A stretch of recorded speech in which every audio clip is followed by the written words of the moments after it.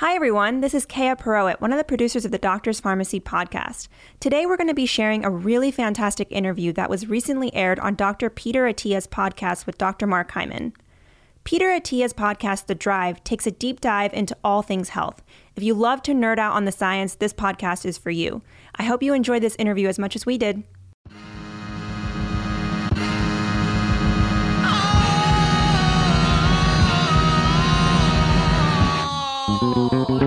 Hey everyone, welcome to the Drive podcast. I'm your host, Peter Attia. This podcast, my website, and my weekly newsletter all focus on the goal of translating the science of longevity into something accessible for everyone. Our goal is to provide the best content in health and wellness, full stop, and we've assembled a great team of analysts to make this happen. If you enjoy this podcast, we've created a membership program that brings you far more in-depth content if you want to take your knowledge of this space to the next level. At the end of this episode, I'll explain what those benefits are, or if you want to learn more now, head over to peterattiamd.com/subscribe. Now, without further delay, here's today's episode.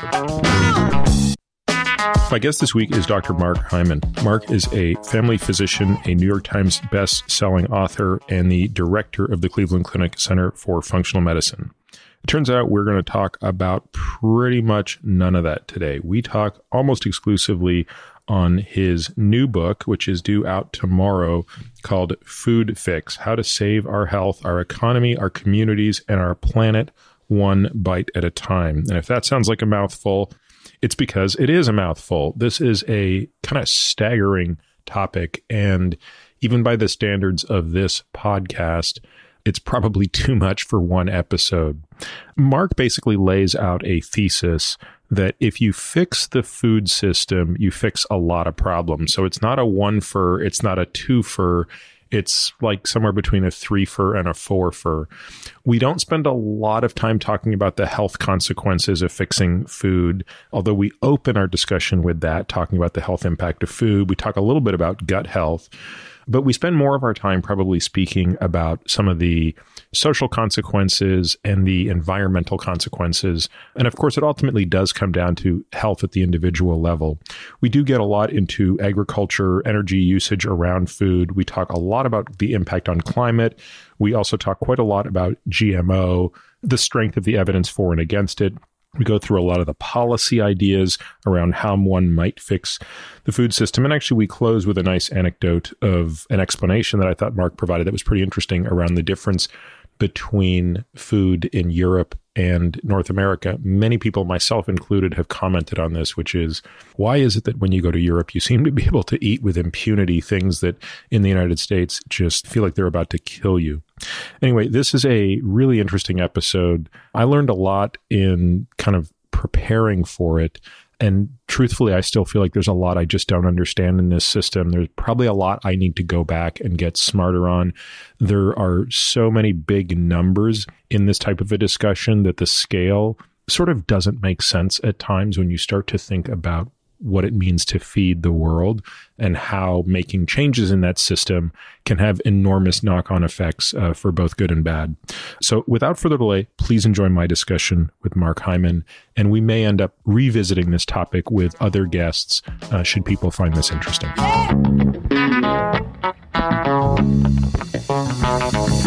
Hey, Mark, thanks for coming over, man. No, I'm so happy to be here. It's beautiful. Chickens running around and everything. Venison in the freezer, my kind of place. Yeah. It's in keeping with a lot of what we're going to talk about today. I think, Mark, a lot of people would associate you with other topics that we might get into: functional medicine, the role of toxins in the environment, certainly food, but from the standpoint of health, what to eat. But what we're talking about today is actually something that when you first mentioned to me, you were working on this book. Actually, at the time you were putting the finishing touches on it about a year ago, I was like, wow, that's definitely something I want to understand more. So I can't wait to kind of have this discussion with you today. And that is basically how food is made, how food is delivered, and how food is consumed, and what the impacts of that are. I mean, what made you decide to tackle a problem of this magnitude, which is not just a scientific problem, but it's a political problem? Totally. It's a religious problem, if we're going to be brutally honest. You mean the nutrition religion? Yes, exactly. So it's about as complicated as a topic as one would go after. It is. And I think as a doctor, seeing patients day after day for 30 years, as a functional medicine doctor, my focus is on why. Why are my patients so sick? And not always, but the majority of them, it has some relationship to food. And then I began to wonder, well, I could sit here all day bailing the bucket in the boat with a hole in it, but I have to figure out why they're eating the food they're eating.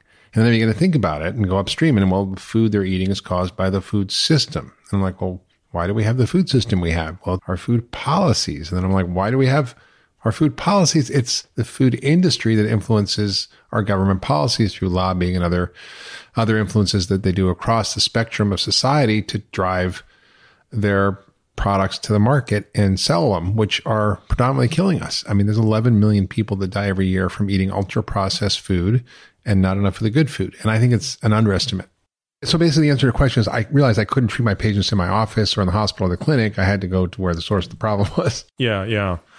And I want to sort of put this in context, which is the evolution of this. The domestication of crops, the institutionalization of agriculture has, we're going to demonize it a little bit here, but the reality of it is it's been kind of a remarkable transformation. It would certainly be akin to the printing press when you think about step function changes in our civilization. When we went from hunter-gatherers to an agricultural society. So I want to be careful that we're not just sort of saying the answer is agriculture is the end of the... No, the agriculture is a solution if we do it right.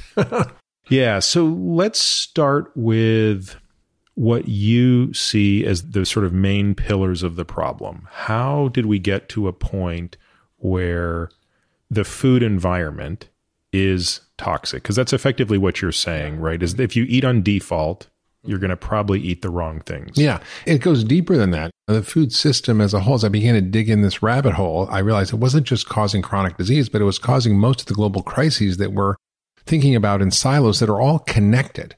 And I'll just sort of quickly lay them out, and it'll be good to go over them in detail as we go through the podcast. But clearly, food is the biggest driver of chronic disease, affecting 6 out of 10 people. It's clearly the biggest driver of economic stress in this country in our $22 trillion debt. 1/3 of all Medicare expenses are for diabetes alone, and 1/3 of all of our federal budget is Medicare. If it was a company, it would be the biggest company in the world at $1 trillion annually. It's also driving climate change. A food system end to end, and we'll unpack it, is the number one cause of climate change, more than fossil fuels. It's causing massive environmental degradation, including loss of biodiversity, plant species, animal species, livestock species. It's driving social injustice in many ways through how it affects our kids' cognitive development and ability to learn. And there's huge academic achievement gaps. It leads to massive health disparities because poor communities are more affected by these foods and are more targeted by them. It affects even behavior, violence, conflict. We see such a divisive society today. Why do we have that? 40 years ago, it wasn't like that. And I think our diet has changed so radically, not just in the last 10,000 years, but in the last 40 years with the advent of massive amounts of ultra-processed food. And that's driving cognitive behavioral issues, violence, suicide, conflict, and even threatens our national security because 70% of military recruits are unfit to fight and are rejected. So we've got these global problems that are affecting us. And then, of course, that leads to massive political instability because of our food system. We have climate refugees because the food system is driving climate. What is that going to do? I mean, think about it. We had 1 million Syrian refugees, and that created a global crisis. The UN estimates that within a decade or a few decades, we're going to have 200 to 1 billion climate refugees. That's unimaginable. So how do we begin to sort of grapple with these problems and think about the solutions? And the beauty is, since they're all connected by food, they can all be solved by going to the root and fixing our food system. And that's the leverage we have, which is so exciting to me because it's not, oh, doom and gloom, the world's ending. It's, we identify the problem, how it's connected, think of it as a system, and then be able to solve the problem by going to the root and dealing with these issues collectively. So which one of those would you like to start with? Would you like to start with sort of the impact of processed food on health, which is probably not one that we need to spend a lot of time on? I don't think there's many people that would debate that, are there? You'd be surprised. I mean, there's $12 billion spent by the food industry on nutrition, quote, research that confuses people, muddies the waters, declares that Gatorade is a great sports drink and that sugar doesn't cause obesity and that, I mean, I could go on and on.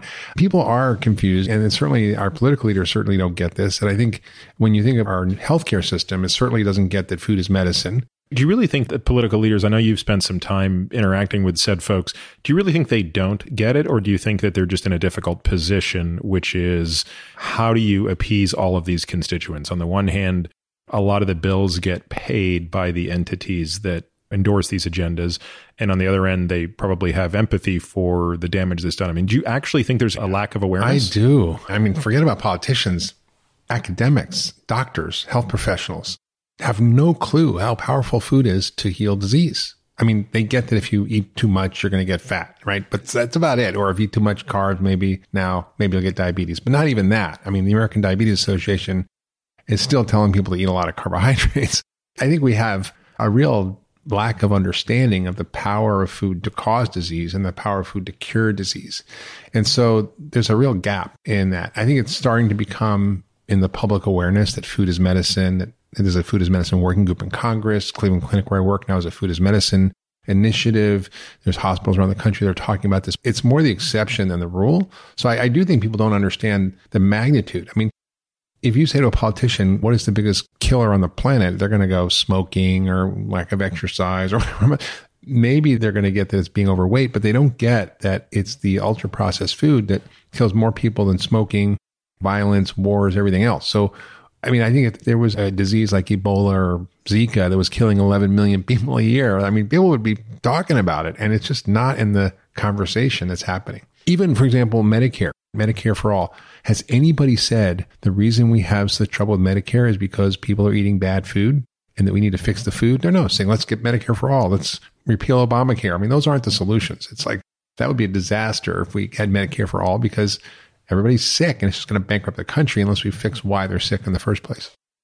What do you think it is about processed foods that are particularly difficult metabolically for our species? Historically, we ate 800 different species of plants, a lot of roots and tubers, 100 grams of fiber a day. And now the average American eats about 8 grams, which is nothing. And we had, a very complex diet, which was very difficult to obtain sugar. You got lucky if you found a honey thing. I mean, I remember reading this article about these Nepalese honey hunters where they have to climb up 100 feet into the trees with a burning bush. And it's like, if you had to climb a tree with a burning bush to get a cookie, you probably wouldn't eat so many cookies.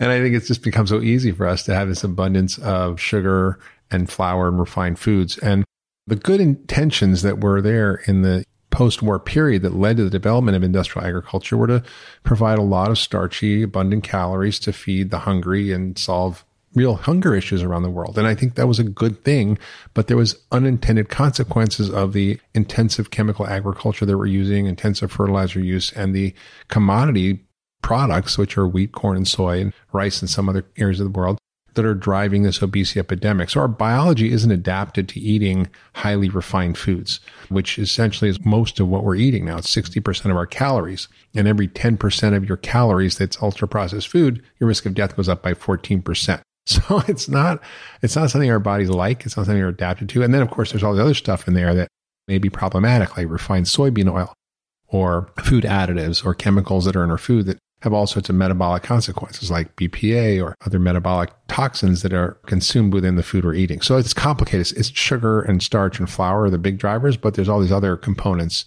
And then who knows what's happening with pesticides and glyphosate affecting our microbiome. I mean, it's such a complex web of different factors that alter our metabolic pathways that drives disease.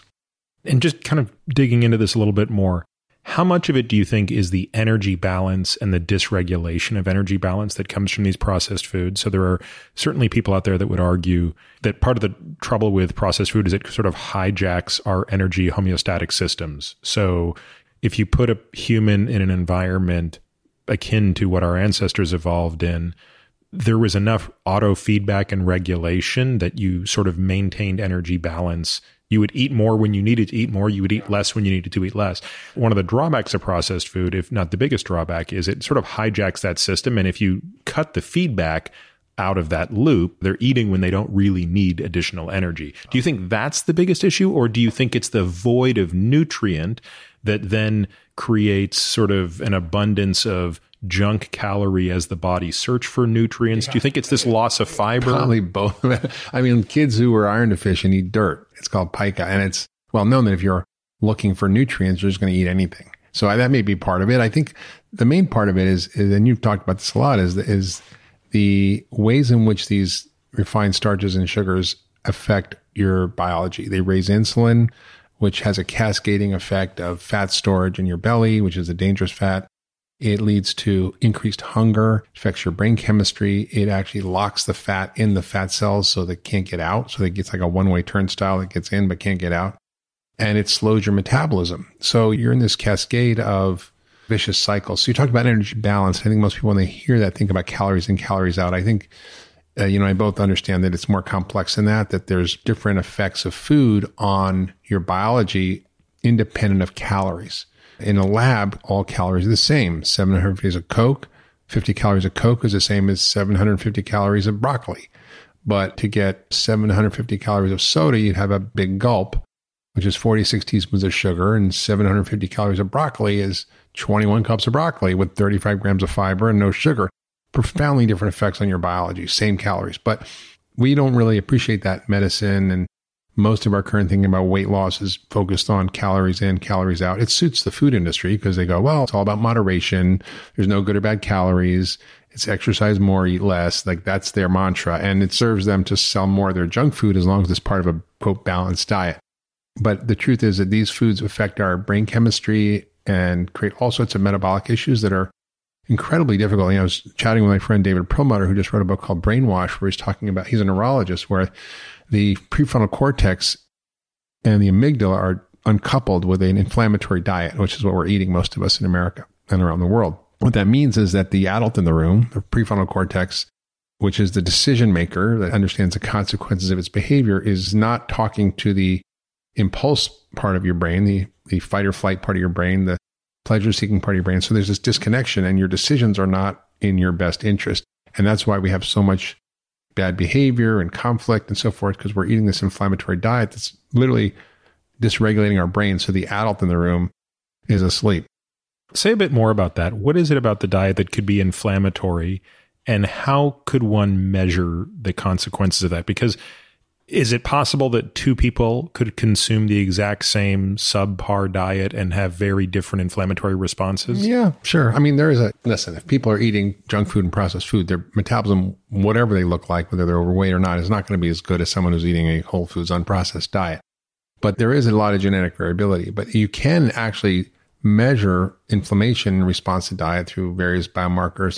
There's new panels of sort of looking at the inflammasome, which is really cool. It's more than just a CRP or a SED rate, which are blood tests you can do to look at inflammation. And the ways in which it causes it, particularly I was talking about insulin, it also drives this visceral belly fat, which is a basically metabolic fire that starts in these cells and it spreads inflammation throughout the body. So just the nature of eating sugar and processed food drives up inflammation.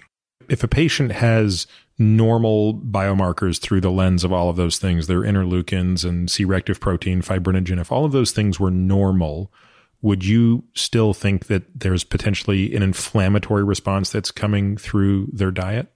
And the question is, how sensitive are our current tools for assessing the immune response to food? And I think they're pretty crappy.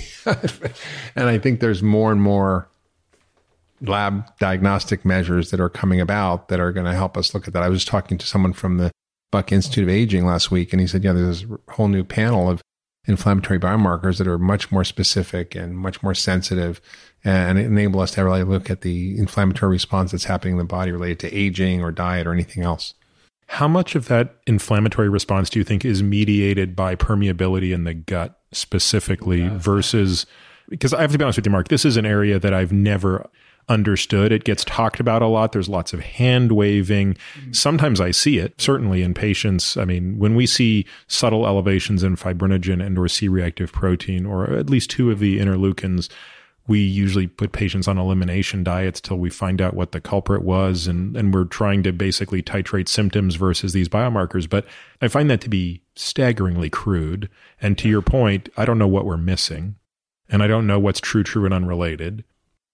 And then, of course, it gets back to the question of what's the mechanism of this. And so one potential mechanism is that the permeability of the gut is altered. And if bacteria that could normally not translocate across the lining of the gut do so, that would certainly be a reason for inflammation. Do you think that that's a prevalent source of it? Huge. I mean, all our guts are messed up. And there's a whole phenomenon called metabolic endotoxemia. It's been well described and studied. And the fact that your gut microbiome plays a huge role in regulation of weight independent of calories. So they literally can take the poop out of a skinny rat into a fat rat and make them skinny and vice versa. They've done it in humans. I think the way in which it works is that your microbiome is regulated by what you eat. The amount of fiber, prebiotics, the phytonutrients, the phytochemicals, the polyphenols all affect the quality of the garden you have growing inside of you. And you can get a lot of nasty weeds in there. When that starts to happen, they start to disrupt the gut microbiome. They disrupt the lining of the gut. They cause what we call leaky gut on top of everything else, which is our low fiber diet, high sugar, processed food increases bad bugs in the gut, antibiotics, acid blockers, anti-inflammatory drugs, hormones, all screw up our gut. And of course, toxins, environmental toxins. Glyphosate is super toxic to the microbiome. And so all these things that we know and those things we don't know are disrupting the microbiome. And when that happens, the lining of the gut becomes slightly damaged, the biofilms get disrupted, and you end up absorbing bacterial products, bacterial toxins, as well as food antigens, things that we should normally tolerate, that start to create an inflammatory response. And 60% of your immune system is in your gut. And, what's really striking to me, Peter, is, sort of the discovery that many of our metabolites in our blood, probably a third or more, may be from microbiome. In other words, when you check your blood tests, we're checking human analytes. But when you actually start to do some more sophisticated metabolic testing and the metabolome, you find all these things that aren't human, that come from bacteria that are regulating your immune system, that are activating your mitochondria, that are regulating your DNA, that are affecting your brain chemistry, affecting your mood, affecting all sorts of diseases. So this is like a really exciting area. And I think getting people's microbiome sorted often happens when you shift to a whole foods, plant-rich diet, not plant-based, but plant-rich. How can one measure these things? I mean, one of the things that I've found difficult is finding valid commercial tests that can enable patients or physicians to understand if they're in this sort of regulated state. I mean, to me, the black box is when someone comes in and says, I have gut dysbiosis or I have poor gut health, and they may be right, but it's very different than someone who says, I have type 2 diabetes, where we have really clear ways to diagnose it. We kind of have some understanding what the pathophysiology is here. This is much more squishy. And frankly, there's an enormous disconnect between people like you and sort of the stuffy, upper-lipped gastroenterologist who makes his or her living in the gut, but doesn't necessarily sort of see the problem this way, right? They're looking at different problems. Honestly, Peter, the evidence has become so overwhelming that mainstream medicine is bought into this whole microbiome story. And Cleveland Clinic, for example, they're studying the microbiome in heart disease and arthritis and cancer. And it's like they just got a $12 million grant from the NIH to study the microbiome and heart disease, which is pretty amazing. And yet, if you go to your doctor and say, is there any evidence that I should be on this probiotic or this? They don't know. The clinical translation is challenging. So I'm somebody who's been practicing functional medicine for 30 years, and the gut has been the number one focus of our ability to really move diseases in a powerful way. And they used to call me Dr. C every poop because I've done literally tens of thousands of stool tests and I've looked at all the different ones. And you're looking at a moving target. You're looking at an ecosystem. And so we look at a lot of different biomarkers to assess what's going on in the gut. Is there adequate pancreatic enzyme function? Looking at pancreatic elastase. Are there absorption issues looking at fecal fats? Are there inflammatory markers in there? For example, calprotectin or eosinophil protein X, which are standard markers to look at inflammation in the gut. What's your IgA levels, your antibody levels? And then we look at indicators of dysregulated gut microbiome, such as short-chain fatty acids, which are essentially produced by good bacteria that are the fuel for the gut and have anti-cancer properties, anti-inflammatory properties. And those can be low, like butyrate, and we can see that. Then we look at sort of different microbiome characteristics using DNA or PCR analysis through the microRNAs. And that allows us to see, for example, if there's low Akkermansia, which is a very important bacteria that regulates your biofilm, that regulates immunity, that's linked to autoimmune disease and cardiometabolic diseases, cancer treatment, therapy risk. So we can modify those things. And then we look at culture, we look at other kinds of testing for parasites, it's PCR testing. So there's a lot of things that we look at. and get a gestalt. It changed over time, but you can see if someone's got a good gut or an okay gut or a terrible gut. So if you take a patient who is both symptomatic and by some constellation of tests has a quote unquote bad gut, what percentage of those are quote unquote fixable by subtraction? So you take things out of their diet, or addition, you add more of certain food to their diet, or the third choice would be intervention based, where you have to use sort of supplements and antibiotics or probiotics or things like that. So that's an oversimplified look at this, but if there's three levers you have, which means take something out of their food, add something to their food, or add a different type of food, or then use a bigger gun like a supplement, how do those tools fit into this treatment? Well, functional medicine has a very organized framework for addressing gut dysfunction called the 5R program. The first R is to remove things that shouldn't be there, whether it's foods that are triggering a problem like gluten, which affects permeability, or dairy, grains for some people. Remove bad bugs. So if you have a parasite, I just had a patient who had a common parasite. She had stomach issues for 20 years. She was always waking up feeling like crap. I gave her Alinea, which is an anti-parasitic medication. 6 days, she said she's never felt better. So sometimes you just need to do that. And maybe bacterial overgrowth you have, maybe there's yeast overgrowth. You need to address that. And so that's the first step. The second step is to replace what might be missing. So fiber, prebiotics, enzymes, various things that may be needed to support the system.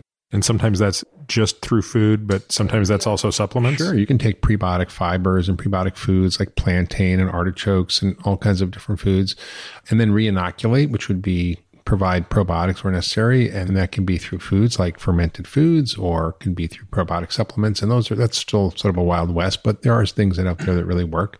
And then to replace what's missing. So maybe there's nutrients that the body needs to heal, things like glutamine, vitamin A, fish oil, maybe even things like butyrate, and replace things that might be needed for healing the gut, like polyphenols, for example, are a wonderful thing you can get from food, pomegranate, cranberries, green tea, etc., that have powerful, great effects on the microbiome that we didn't really appreciate. So we thought it was prebiotics and probiotics, but it turns out the polyphenols in plant foods are super helpful for the gut microbiome.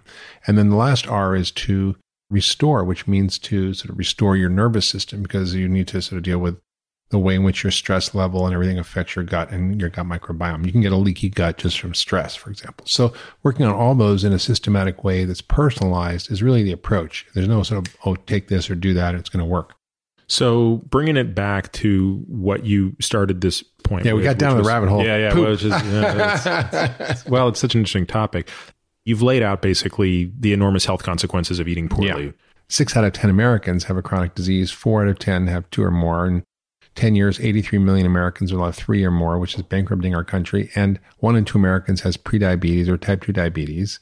These statistics are staggering. 75% of us are overweight. Most states now have 40% obesity rates. When I graduated medical school, there wasn't a single state that had a 20% obesity rate. Now everybody's got 30 or almost 40. These are massive things that are happening at a scale that we've never seen in human history, that we haven't been equipped to deal with, that we haven't really thought of how to address. And it's like we're trying to scramble to fix it. And you certainly in the book talk about how there are racial differences in terms of the susceptibility to the bad policy, which we'll get to down the line. Is there also sort of racial variability and discrepancy in the actual physiology in response to this? There's clearly economic health disparities.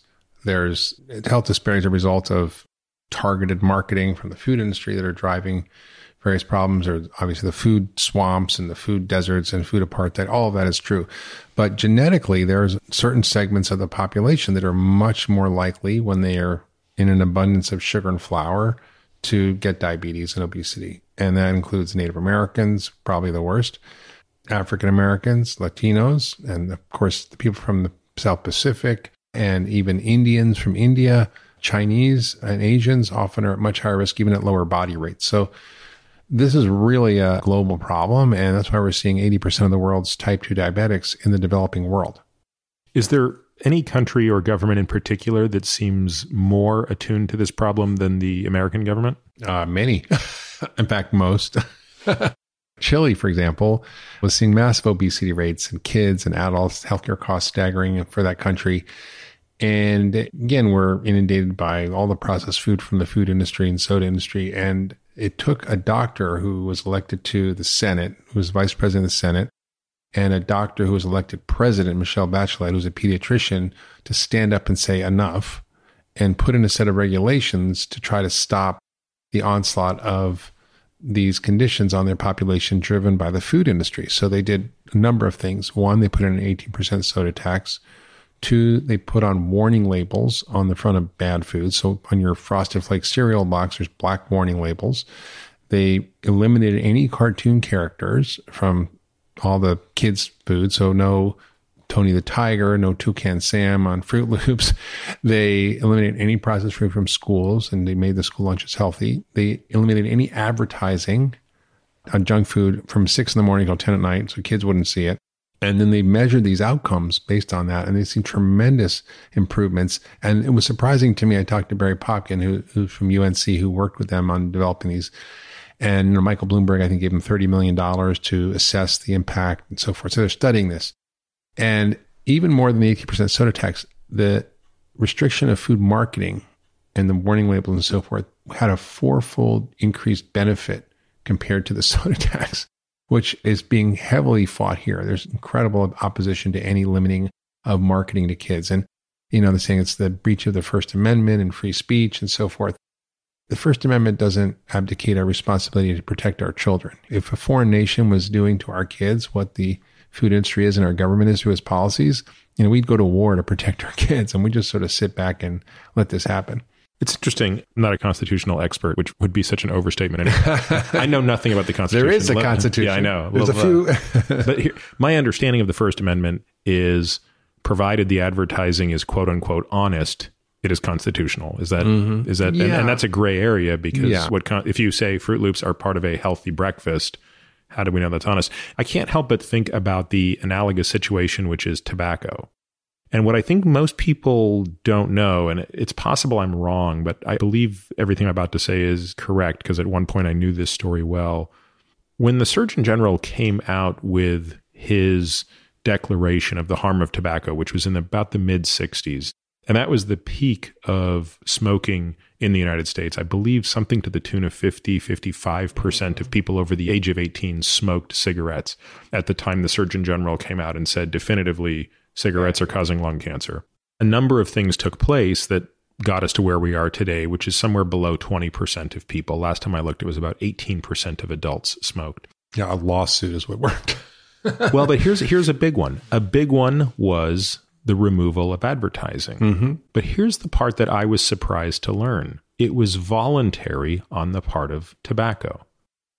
In other words, the tobacco industry was not banned from advertising. What the policymakers said is, the law is now that every time a tobacco commercial airs, it must be followed by an anti-tobacco commercial. So they didn't ban tobacco, they added anti-tobacco. So every time you have a McDonald's commercial, you say how bad the food is, it's going to kill you, right? I think that's not a bad what's idea. Interesting is the anti-tobacco ads were so devastating that the tobacco industry voluntarily withdrew its ads. They were getting hurt so bad by the anti-tobacco ads that they said enough is enough. And that's, to this day, we don't have tobacco ads on television. So someone needs to fact check that to make sure I have that story correct, but I believe it is correct. And secondly, if it is, it at least suggests another angle to this problem, which is rather than go down the First Amendment fight, maybe, great, okay. I love that idea. Keep all the commercials you want on, but we're going to come up with something different. Now, of course, it's like a drug ad. You can eat this soda, but it's going to cause obesity, diabetes, cancer, dementia, and kill you early. Fine, maybe that's a good idea. Yeah, and of course, tobacco is the easiest thing to demonize because you just show somebody a hole in their throat after they've had throat cancer, or a black lung, or a corpse. I mean, there's so many grotesque ways that you can make the point that are more difficult with food. A limp cigarette. Yeah, exactly.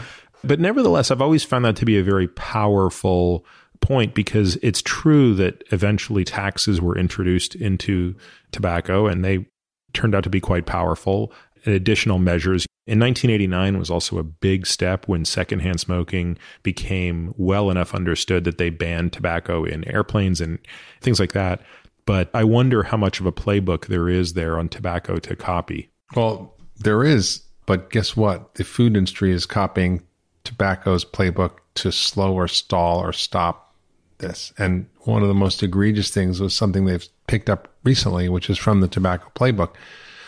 There have been soda taxes that passed, predominantly in the 2016 election in California and other states. And the soda industry is vehemently opposed to this. They passed in California. They spent about $38 million avoiding these taxes, against these taxes. The Bloomberg and the Arnold Foundation spent about $20 million, and it didn't pass. I mean, taxes did pass. And it freaked out the soda companies. So the American Beverage Association essentially went and tried subversive tactics. So they went to California, where most of these taxes were passed, and they put in a ballot measure which was designed to prohibit local taxes unless there was a 2/3 majority, meaning you couldn't fund your school, your police department, your fire department, your road cleanup, unless there was a 2/3 majority. That would hamper local governments dramatically. And they spent millions of dollars pushing this ballot measure, even though it had nothing to do with food. And at the last minute before the election, they went to Governor Brown, who's probably the most liberal governor in the history of the United States, Governor Moonbeam, and they said, look, we'll pull this measure, but you have to put in place a preemptive law that prohibits any future taxes on soda or junk food. And it happened all behind closed doors, completely co-opted the government. It pressured them to do something that they didn't want to do. And they're doing this in state after state after state. And this is exactly what tobacco did. So we could say, oh, they're not bad actors. They're trying to do things that are good. They're making water. They're making low sugar beverages. They know exactly what they're doing. And they have an existential threat, and they're trying to fight it in every way possible. That's just one example. There's another funny example, which is an initiative called the Global Energy Balance Network, GERN or something like this, right? Yeah.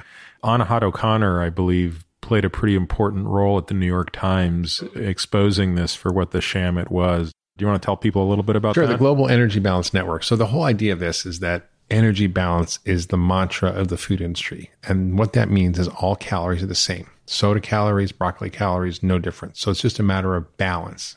Calories in, calories out, moderation, et cetera, et cetera.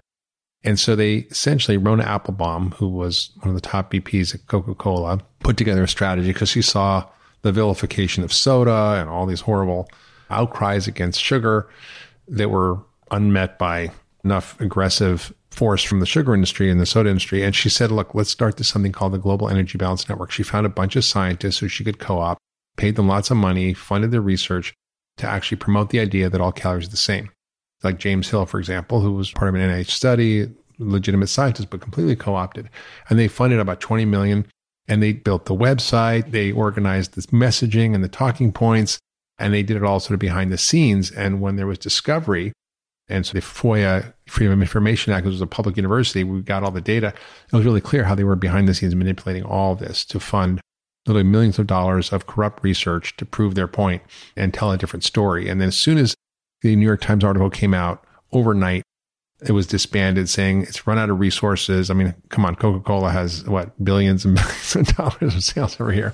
They have plenty of resources, and the whole thing collapsed because of investigative journalism. But it just goes to show how these food companies are co-opting scientists, co-opting professional associations, co-opting social groups, co-opting the government, putting forth front groups, and spinning all kinds of misinformation in a very coordinated strategic strategy to disrupt public opinion, to confuse the public, and to allow their shenanigans to keep going.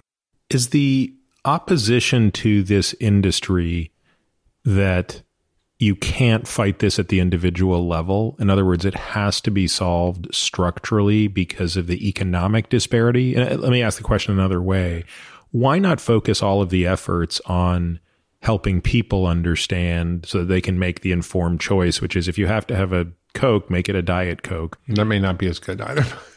Yeah, but using that as an example, right? But in other words, do we really believe that this has to be solved at the level that seems almost unwinnable, which is fighting an unethical opponent with infinite resources? I mean, that's a very dangerous combination. Yeah, well, look what happened to tobacco. I mean, think about this country. But you don't need tobacco to live, right? The advantage that you would have as an anti-tobacco crusade person is the ground is not muddied by the notion that tobacco is part of a group called food that you need to live. Although it depends how you define food.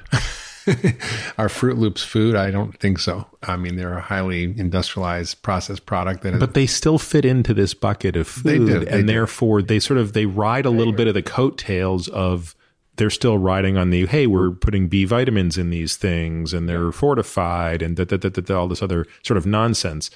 So what you're asking is, do we need just a grassroots effort to focus on individual choice and action, or do we need a public policy change? Well, and I wouldn't even ask it as either or, because the obvious answer to that would be you could do both. I guess what I'm getting at is, would you be better off putting more effort into sort of the grassroots campaign? It's complicated. When you think of the big changes that happened in policy in this country, the abolition, I mean, there were a few people running people on the Underground Railroad and pushing for abolition back in the early 1800s. And it took decades and decades for change. But eventually, our entire agricultural and economic system collapsed that was founded on slavery. And it was reimagined and rebuilt. And I think, look at women's rights, same thing. Gay rights, civil rights. All those things are things that were really starting on the periphery through grassroots movements, but had to push Congress to make different laws. And I think that's what has to happen. But I think we have to be smart about it as well. I mean, yes, consumers make a difference. That's why we're seeing General Mills commit 1 million acres to regenerative ag. It's why we're seeing big companies like Nestle reformulating their products, and why there's sustainable regenerative ag initiatives at Danone. I mean, these companies are starting to see that the consumers want different things, and they're starting to shift their product lines. They're starting to shift their focus on how their supply chain works and where they get and source their products through regenerative agriculture. So I do believe that the individual has a huge impact through their vote with what they're eating, their fork, with their wallet, and of course, even with their vote and their voice. And I think we don't use the latter enough. But that has to all happen. And unfortunately, I do believe that the individual choice matters. Yes, we can all have compost piles. We can have community gardens. We can have a garden in our backyard. We can choose to eat regeneratively meat. We can be like you, Peter, and go hunting our wild deer. I mean, I'm jealous, but that alone is not enough, because there are structural problems that are not solvable unless we change how we grow food, what we grow, how we process, distribute, market, sell, eat, and waste it. And if we don't deal with every aspect along that food chain, we're really not going to solve this problem. And we haven't really talked about it yet, but things like climate change are an increasingly important part of the conversation about food. And that is something that's just not in the radar. Like, how does fixing food fix climate? It does. It's actually one of the only ways to really reverse climate change. Let's talk about that. Some people don't think climate change is real. They call it weather. I mean, whatever you want to call it. There's stuff happening. We're having 1 million acres flooded in the Midwest, cropland that's destroying farmers' livelihood. We're seeing, increasing weather patterns of hurricanes and wildfires in Australia and California. We're seeing melting of 3 trillion tons of ice from the Antarctica. These are just undeniable facts. Can I give you my 2 cents on this? Yeah. I think the term climate change, global warming, were sort of, in retrospect, not the best ways to describe this phenomenon.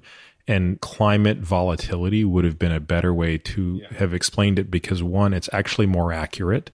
And 2, it provides a better explanation for what you're describing. Because when you say global warming is a problem, well, then how do you explain a record cold year? It's the high highs, the low lows, and the frequency with which they're cycling, both through, hurricanes, fires, things like that. So I wish we could have gone back in time and said, look, the problem is climate volatility. Yeah, instability. Yeah. 2019 was the hottest year on record other than 2016 in human history.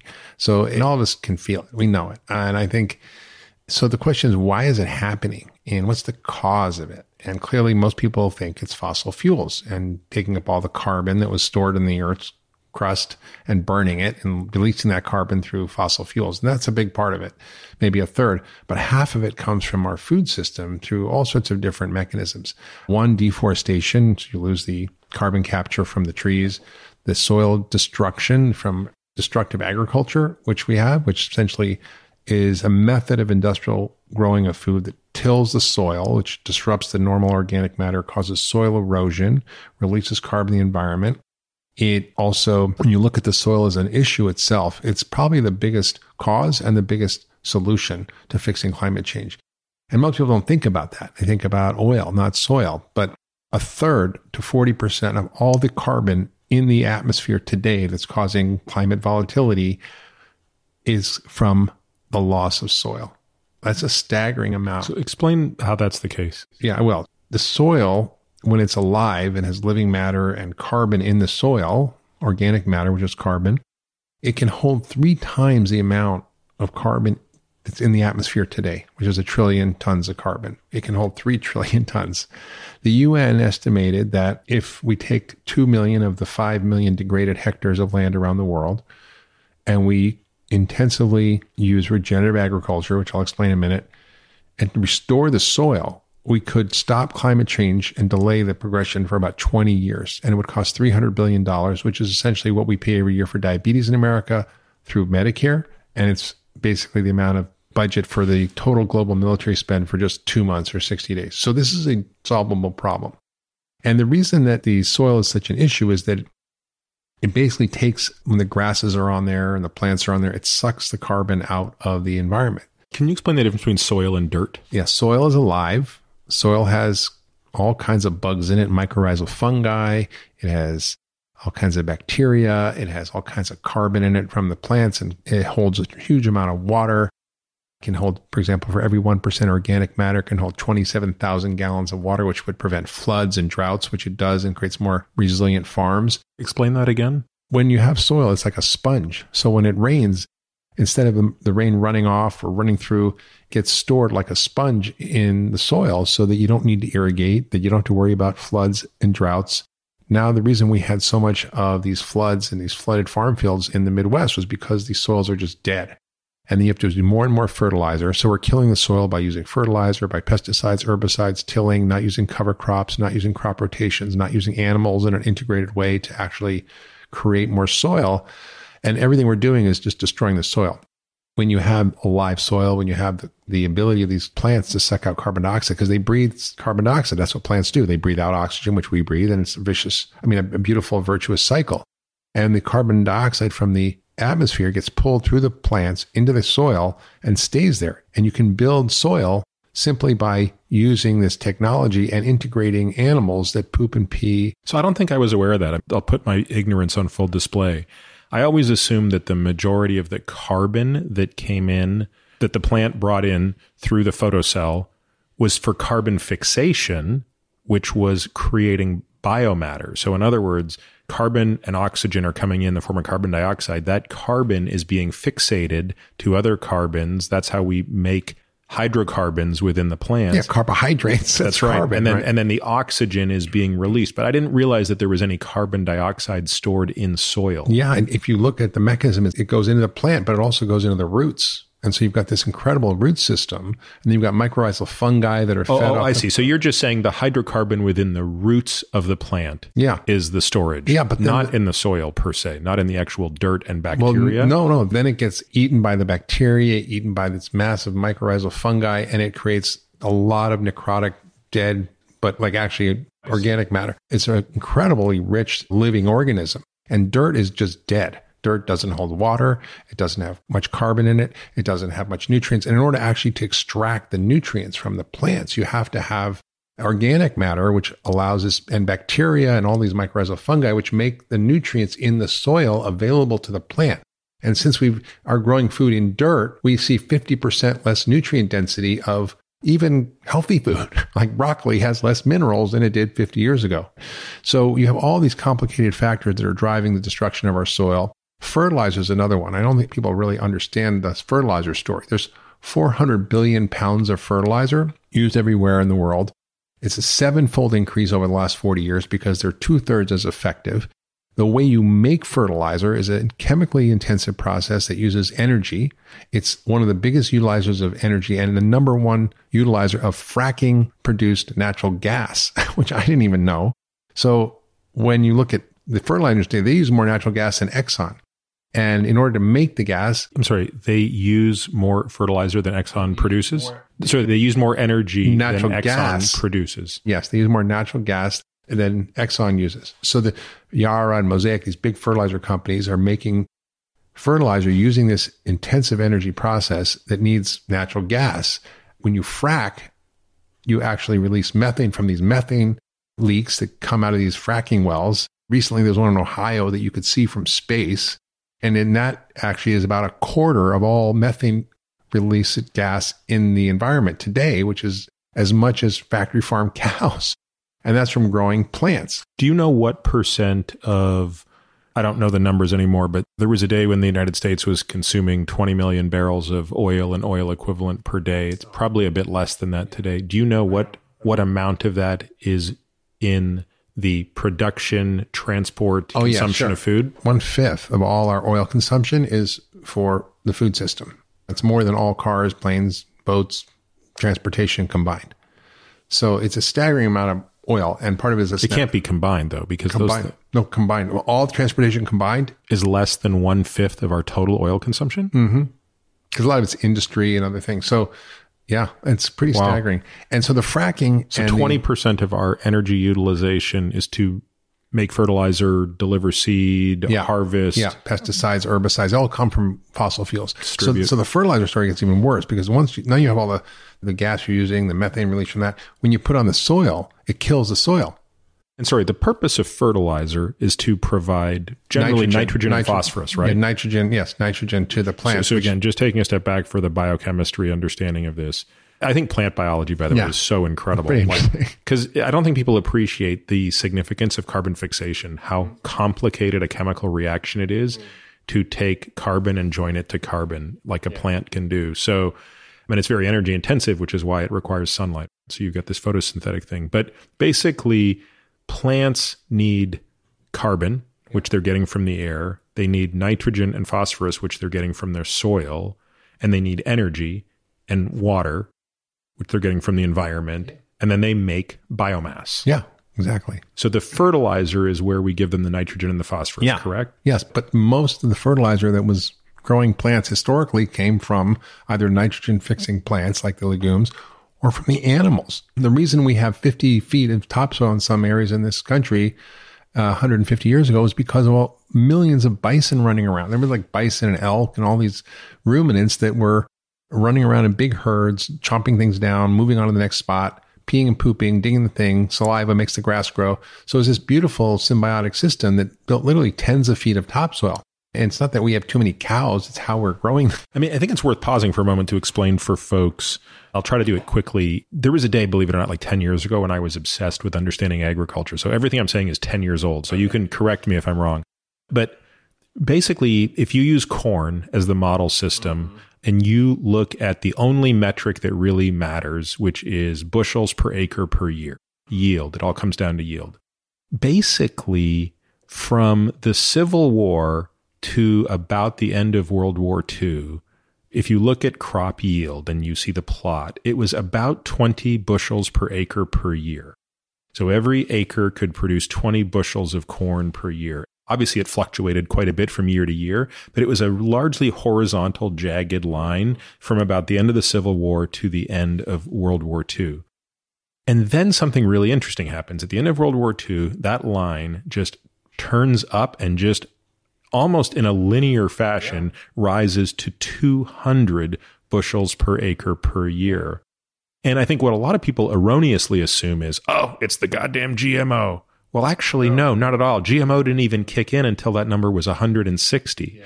It was nitrogen-based fertilizer, crop rotation, industrial farming, meaning the ability to actually use machines to not just have a farmer out there doing something. It was selective breeding, crossing. Yeah.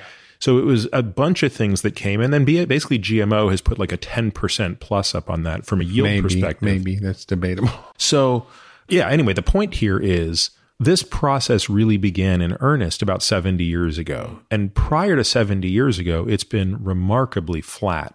So, of course, this goes back to something you said earlier, which is post-World War II, we had to figure out how to feed a bunch of people. And 20 bushels per acre per year was not cutting it. We're now 10 times the yield, as you're pointing out, at quite a cost. At quite a cost, yeah. So the question then is, I mean, you talk about in your book how we're wasting a third of the food produced. So we don't really need 200 bushels per acre per year if we stop wasting. Have you figured out, or at least calculated, what you think the sweet spot is, which is if you were to back off the aggressive yield measures, not waste, how much of the benefit could you recapture that was there when, for example, we used animals as our fertilizer? That's right. There's sort of a fallacy in the idea that we can't produce the same amount of food using regenerative methods. I think that's been disproven. Do you believe, in other words, there is 200 bushels per acre per year using regenerative methods? Well, let me just share a quick story. Now, I want to share this story, and I'm going to come back to the fertilizer and talk about the rest of the different aspects that are causing climate change, because I think people need to understand that. There's a guy named Gabe Brown who was a North Dakota farmer, 5,000 acre farm, devastated by hail, devastated by weather, and was about to go bankrupt, and then decided he wanted to try regenerative agriculture. And many years ago, he started it. And now he says he's built 29 inches of soil. He uses no chemical inputs, makes his own fertilizer from the animals and the plants that he plants, the nitrogen fixing plants. He produces more food, better quality food, and makes 20 times as much money as his neighbor. So in terms of productivity, a regenerative farm is far more productive. And I think there's this fallacy that we need green revolution, we need industrial agriculture to feed the world. That's really been disproven. And I think that's the mantra of big ag. It's the mantra of Monsanto and now, which is Bayer, and a lot of these big agrochemical companies that are trying to push their products on the marketplace. And so I think we have to sort of be smart about going, wait a minute, it's not just about trying to sort of go back to some old form of agriculture that isn't going to produce the yields. No, I think this is not what was done. This is a sort of a new way of thinking. It combines organic, but it also goes beyond that. And the reason is it sort of interrupts all these problems that are actually driving climate change. So we talked about the fertilizer. Once you put it on the soil, it damages the soil and it releases nitrous oxide, which is 300 times more potent a greenhouse gas than carbon dioxide. So you're getting all the fracking, you're getting the destruction of the soil on top of that. And you're just it's like a triple threat. As a back end side effect, all that runs off into the rivers, streams, and lakes and goes into the oceans, and it's created dead zones in 400 areas around the world the size of Europe. There's one the size of New Jersey in the Gulf of Mexico that kills 212,000 metric tons of fish every year. It's a lot of gumbo and sushi. And there's 400 of those around the world that are feeding 500 billion people. So this is what fertilizer does alone. And then, of course, you have deforestation, the soil erosion, and so forth. And why is that not a problem when the fertilizer is coming from an organic nitrogen source versus an inorganic of course, one? Right. So an organic nitrogen source, poop goes in there and nitrogen fixing plants, and it stays in the soil as opposed to running off through this degraded soil into the river stream. So is the issue the fertilizer or the nature of the soil that can't hold the fertilizer? It's both. In order to get dirt to produce plants, you need to put on huge amounts of fertilizer. Like I said, the increase in the use of fertilizer is 7-fold compared to 40 years ago. So if I'm understanding what you're saying, the problem with fertilizer is it allows us to be lazy and rely less on healthy soil, and because you can dump fertilizer on dirt and eventually grow. Beating a dead horse. But if you actually want the healthiest soil possible, you will get your nitrogen contribution from an element that stays within the ecosystem of the soil because it's a part of it, and therefore you're not going to have the runoff. Is that accurate? Exactly. And so you've got deforestation, you've got damage to the soil in all the ways we talked about, and you've got transportation, refrigeration, processing, distribution. Those all cost energy, and then food waste, which is a big cost. So how do you estimate that? That is a staggering number, that a third of our food is wasted. That is just what the sort of conventional assessments are around food waste in the world. It's not my opinion. That's what the UN says. Right, but I mean, what's the methodology by which one calculates that? Good question. I don't know the answer to that question, but that's a good question. But I think it's a generally accepted thing. It's between 30 to 40%. It's different for different reasons in the developing world versus here. We throw out food in our kitchen. They have loose food in the food chain because of lack of storage and transportation, refrigeration. So you've got all these causes of which add up to about 50% of climate change. And by shifting how we grow food and focusing on regenerative agriculture, which specifically means regenerating soil and ecosystems, in other words, increasing the amount of organic matter in the soil, increasing water retention, using crop rotations, using cover crops so there's no bare soil so the soil doesn't erode, using animals in very specific grazing patterns that mimics nature to actually intensively graze the land and move the animals around to actually stimulate the growth of the plants, stimulate the soil, and so forth. So all those techniques could be easily applied and are done in literally millions of acres around the world with great benefit and high productivity and mitigating climate at the same time. What's the obstacle to it? The obstacle is, you've got a $15 trillion food industry that's dependent on the products of industrial farming and is actually selling the seeds. It's selling the fertilizer. It's selling the pesticides and herbicides. It's selling all the... Is it the convenience? Like, for example, when you talk about the gentleman you alluded to earlier who basically switched, how many acres does he have? 5,000. 5,000 acres, and he switched over to fully regenerative. Sounds like he's increased his profitability Dramatically.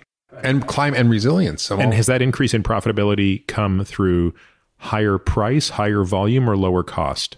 I mean, these farmers lose an average in this country about $1,600 a year. That's their net, is minus $1,600 a year. Per acre?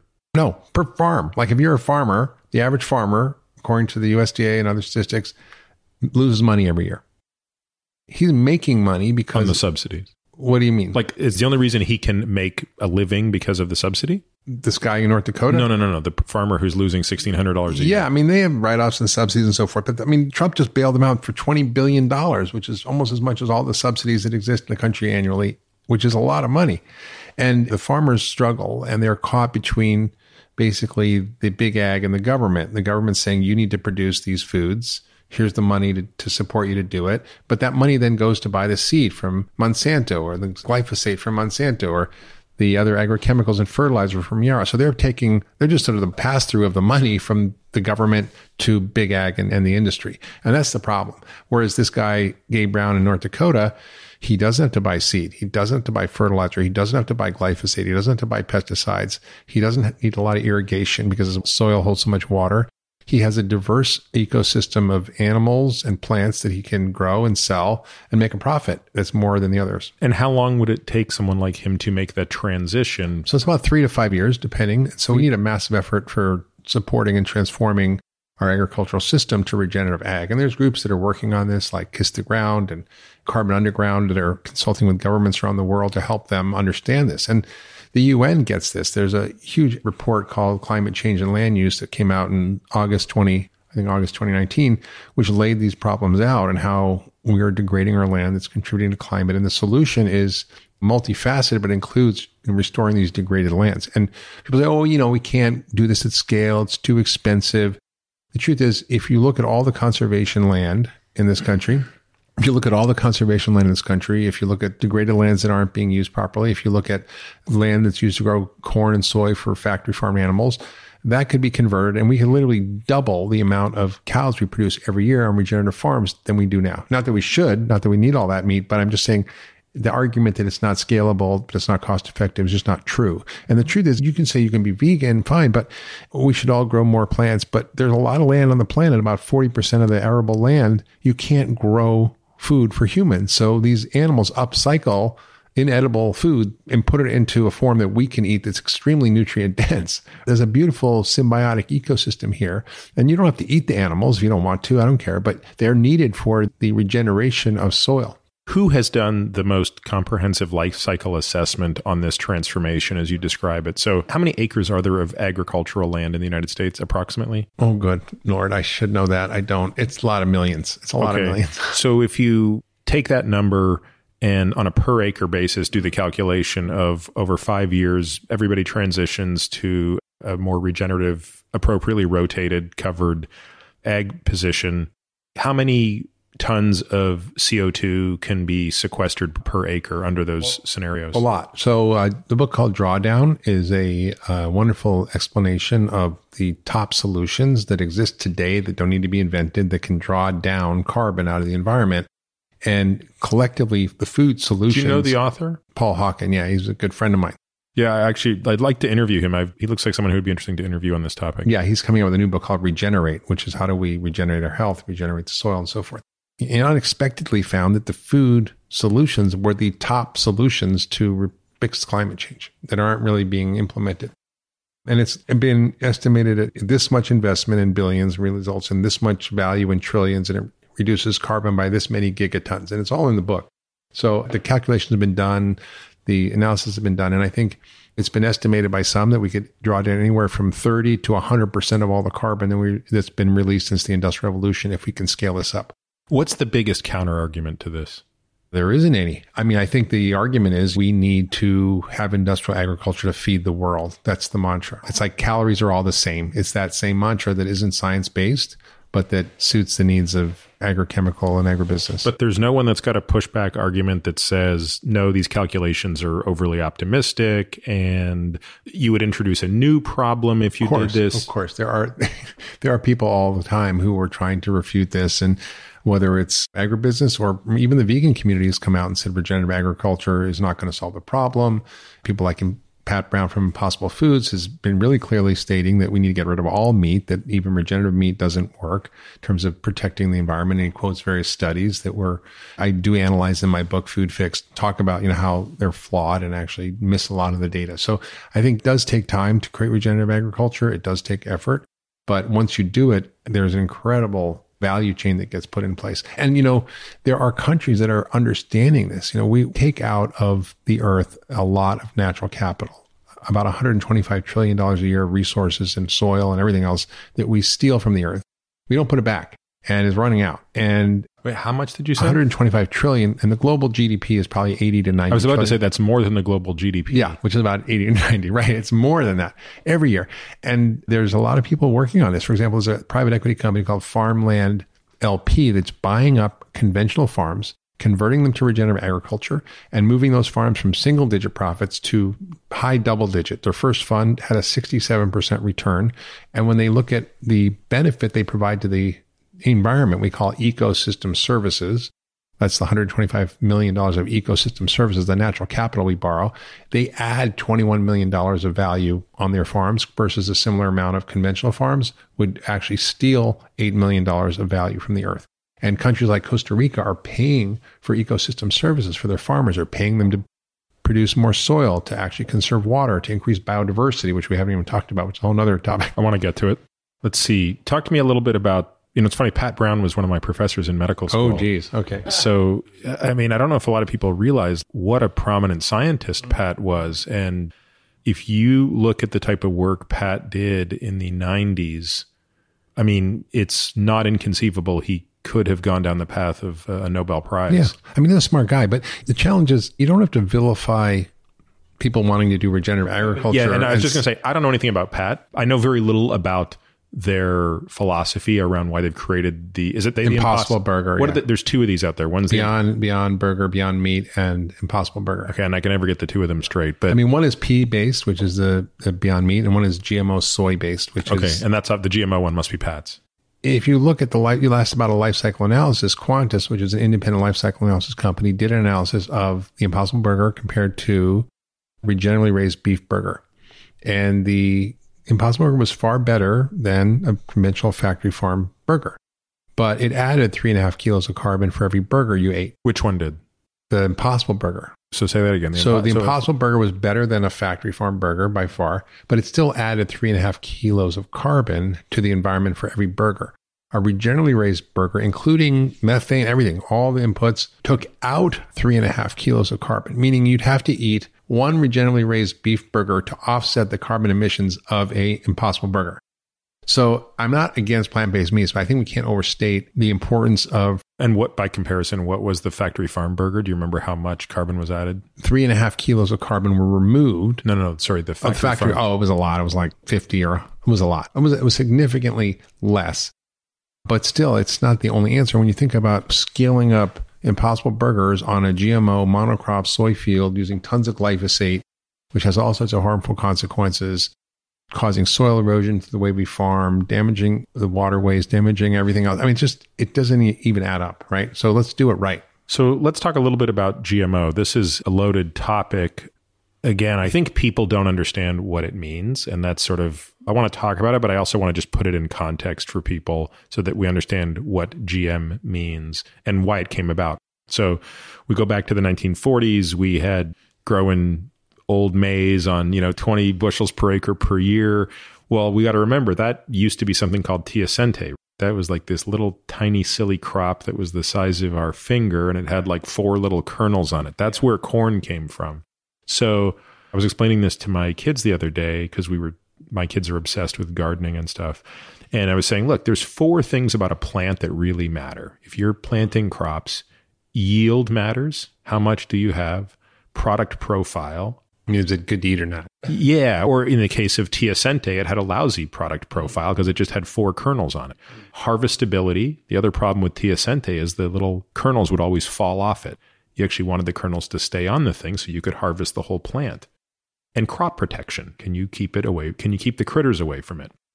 So GMO has had by far its greatest impact in crop protection. The BT insertion is basically what allowed Roundup Ready crops to be resistant to glyphosate. We'll use the terms glyphosate. BT is for the cotton, right? Oh, Which yeah, is pesticide resistance. Yeah, pesticide resistance. So there's a glyphosate resistance that, and we'll use, like I said, we'll use glyphosate and Roundup interchangeably. But if you could basically genetically modify a plant to be resistant to the thing that you use to kill the pest, you can use that thing liberally, right? Yeah, I mean, for all the promise of GMO, but basically the only 2 inventions have been the BT pesticide resistance and the glyphosate resistance. Yep. Yeah, that's it. And that's led to massive increases in the use of pesticides. The first point to make here is most of the yield gains came long before this. So obviously you do get some yield gain with crop protection. So there's an overlap, but virtually all of it came before this. All of the harvestability, to my knowledge, there's been no GM addition to harvestability and no GM addition to product profile. Although some might argue that it's low-hanging fruit. For example, I know Monsanto was very aggressively looking at trying to engineer tomatoes that could grow in brackish water. And that way you would obviously open up the ability to grow it in areas where you don't have fresh water. Okay, so with all of that said, the next question for the person to be thinking about that you're going to take us through is, there are at least 2 things about GM that could be problematic. The first is, it could be problematic that you are eating an organism that now has a gene that looks different from the gene that we evolved to consume it. In other words, it now makes different proteins that it didn't make that are foreign. And because food is information, so how is that different information affecting your biology and how is it regulating the different body functions? I don't think we know much about that. The second thing that could be harmful about GM is that by its very success, it enables the use of chemicals in a higher concentration than you would be able to use them in the absence of GM. And we'll use Roundup or glyphosate as the poster child for that.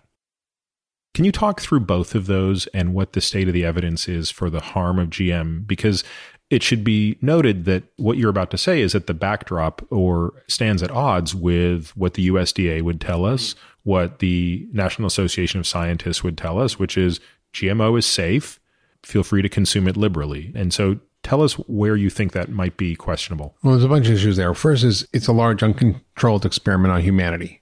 Just like Crisco was invented in 1911 as this great new invention, was in our food supply for, 80 or 90 years more before people were like, wait a minute, this isn't good for us and it's killing hundreds of thousands of people a year.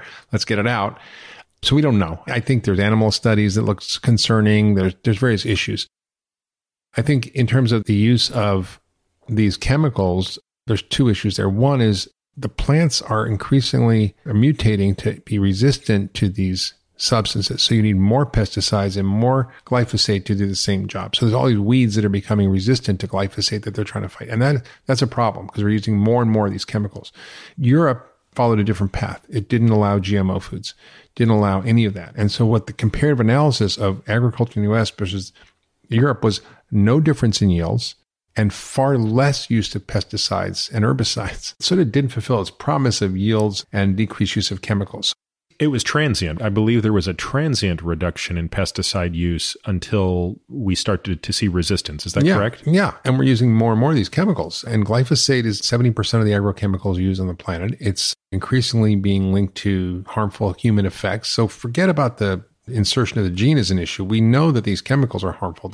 Do we know this? This is an important point. Yeah. I mean, aside from, the litigation, which is not a scientific judgment, it's a judicial judgment, but there's 14,000 lawsuits around glyphosate. There's been billion-dollar settlements. A friend of mine's a lawyer is involved with those lawsuits. He told me that on discovery, they found that the Trump administration said to Monsanto, now Bayer, we have your back. And the EPA recently is trying to shut down any further lawsuits on glyphosate, which is fascinating to me because it's disclosed emails.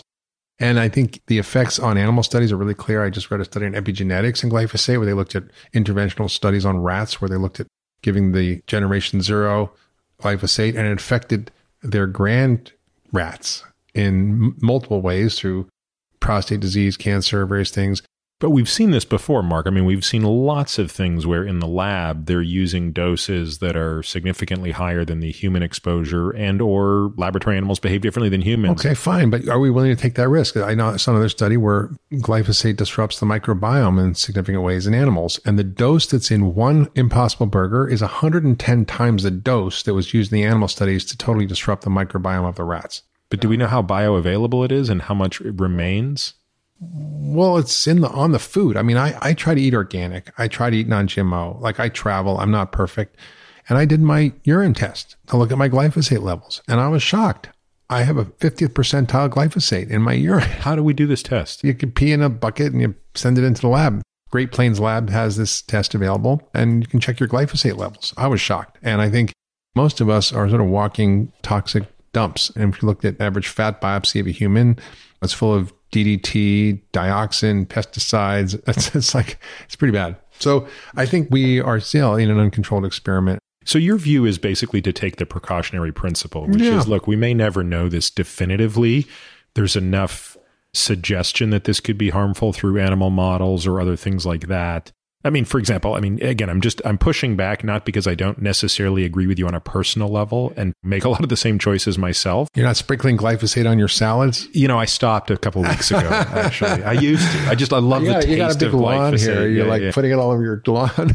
But again, I always think it's important to sort of at least let people understand when something is where our level of confidence is very high versus modest, but there's a precautionary approach to take out of it. In other words, I feel much more comfortable saying tobacco is causally responsible for lung cancer than I feel saying glyphosate is causally responsible for human disease. I just haven't been convinced by the data. If it was the only way to grow food, fine, we deal with the risk. It's not the best way. It's not the most effective way. And there is potential risk. And there's real concern about our industrial agricultural system on the earth and soil and biodiversity. And also, I sort of interrupted you when you were about to make a point about biodiversity. That was something I learned recently.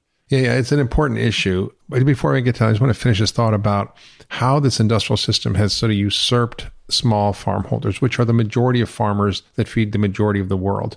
And these farmers are getting squeezed by these big ag companies that are coming in and saying they're going to improve their livelihood, but then force them to buy their seed, force them to buy their chemicals. And there's increasing suicides and terrible economic consequences from these farmers around the world because they're not able to maintain a livelihood doing what they're doing. So it's not just that it's an issue around health. It's also an issue around squeezing a lot of the people who do grow most of the food in the world. So it's another issue I talk about in the book. Before we leave that then, do you know what the median farm is in the United States in terms of acreage? I don't.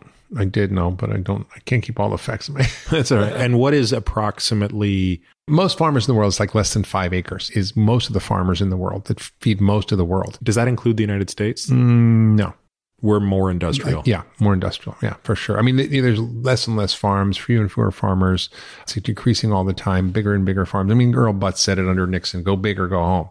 And during the research for your book, Mark, did you spend any time with these farmers and did you sense in them a degree of dissatisfaction or letdown with this promise of big ag that came about 20 years ago? Oh my God, yeah. I think the more and more farmers are thinking about this. There was an article in Time magazine where all the Democratic candidates in Iowa were going out to the farms, and the farmers were like, look, our livelihoods are being destroyed. We're having floods. We're not able to grow food. The system isn't working. We want to explore regenerative agriculture. So it's definitely happening, not because they're hippies who want to go back to the land. It's happening just from an economic imperative and the way to restore and save their farms.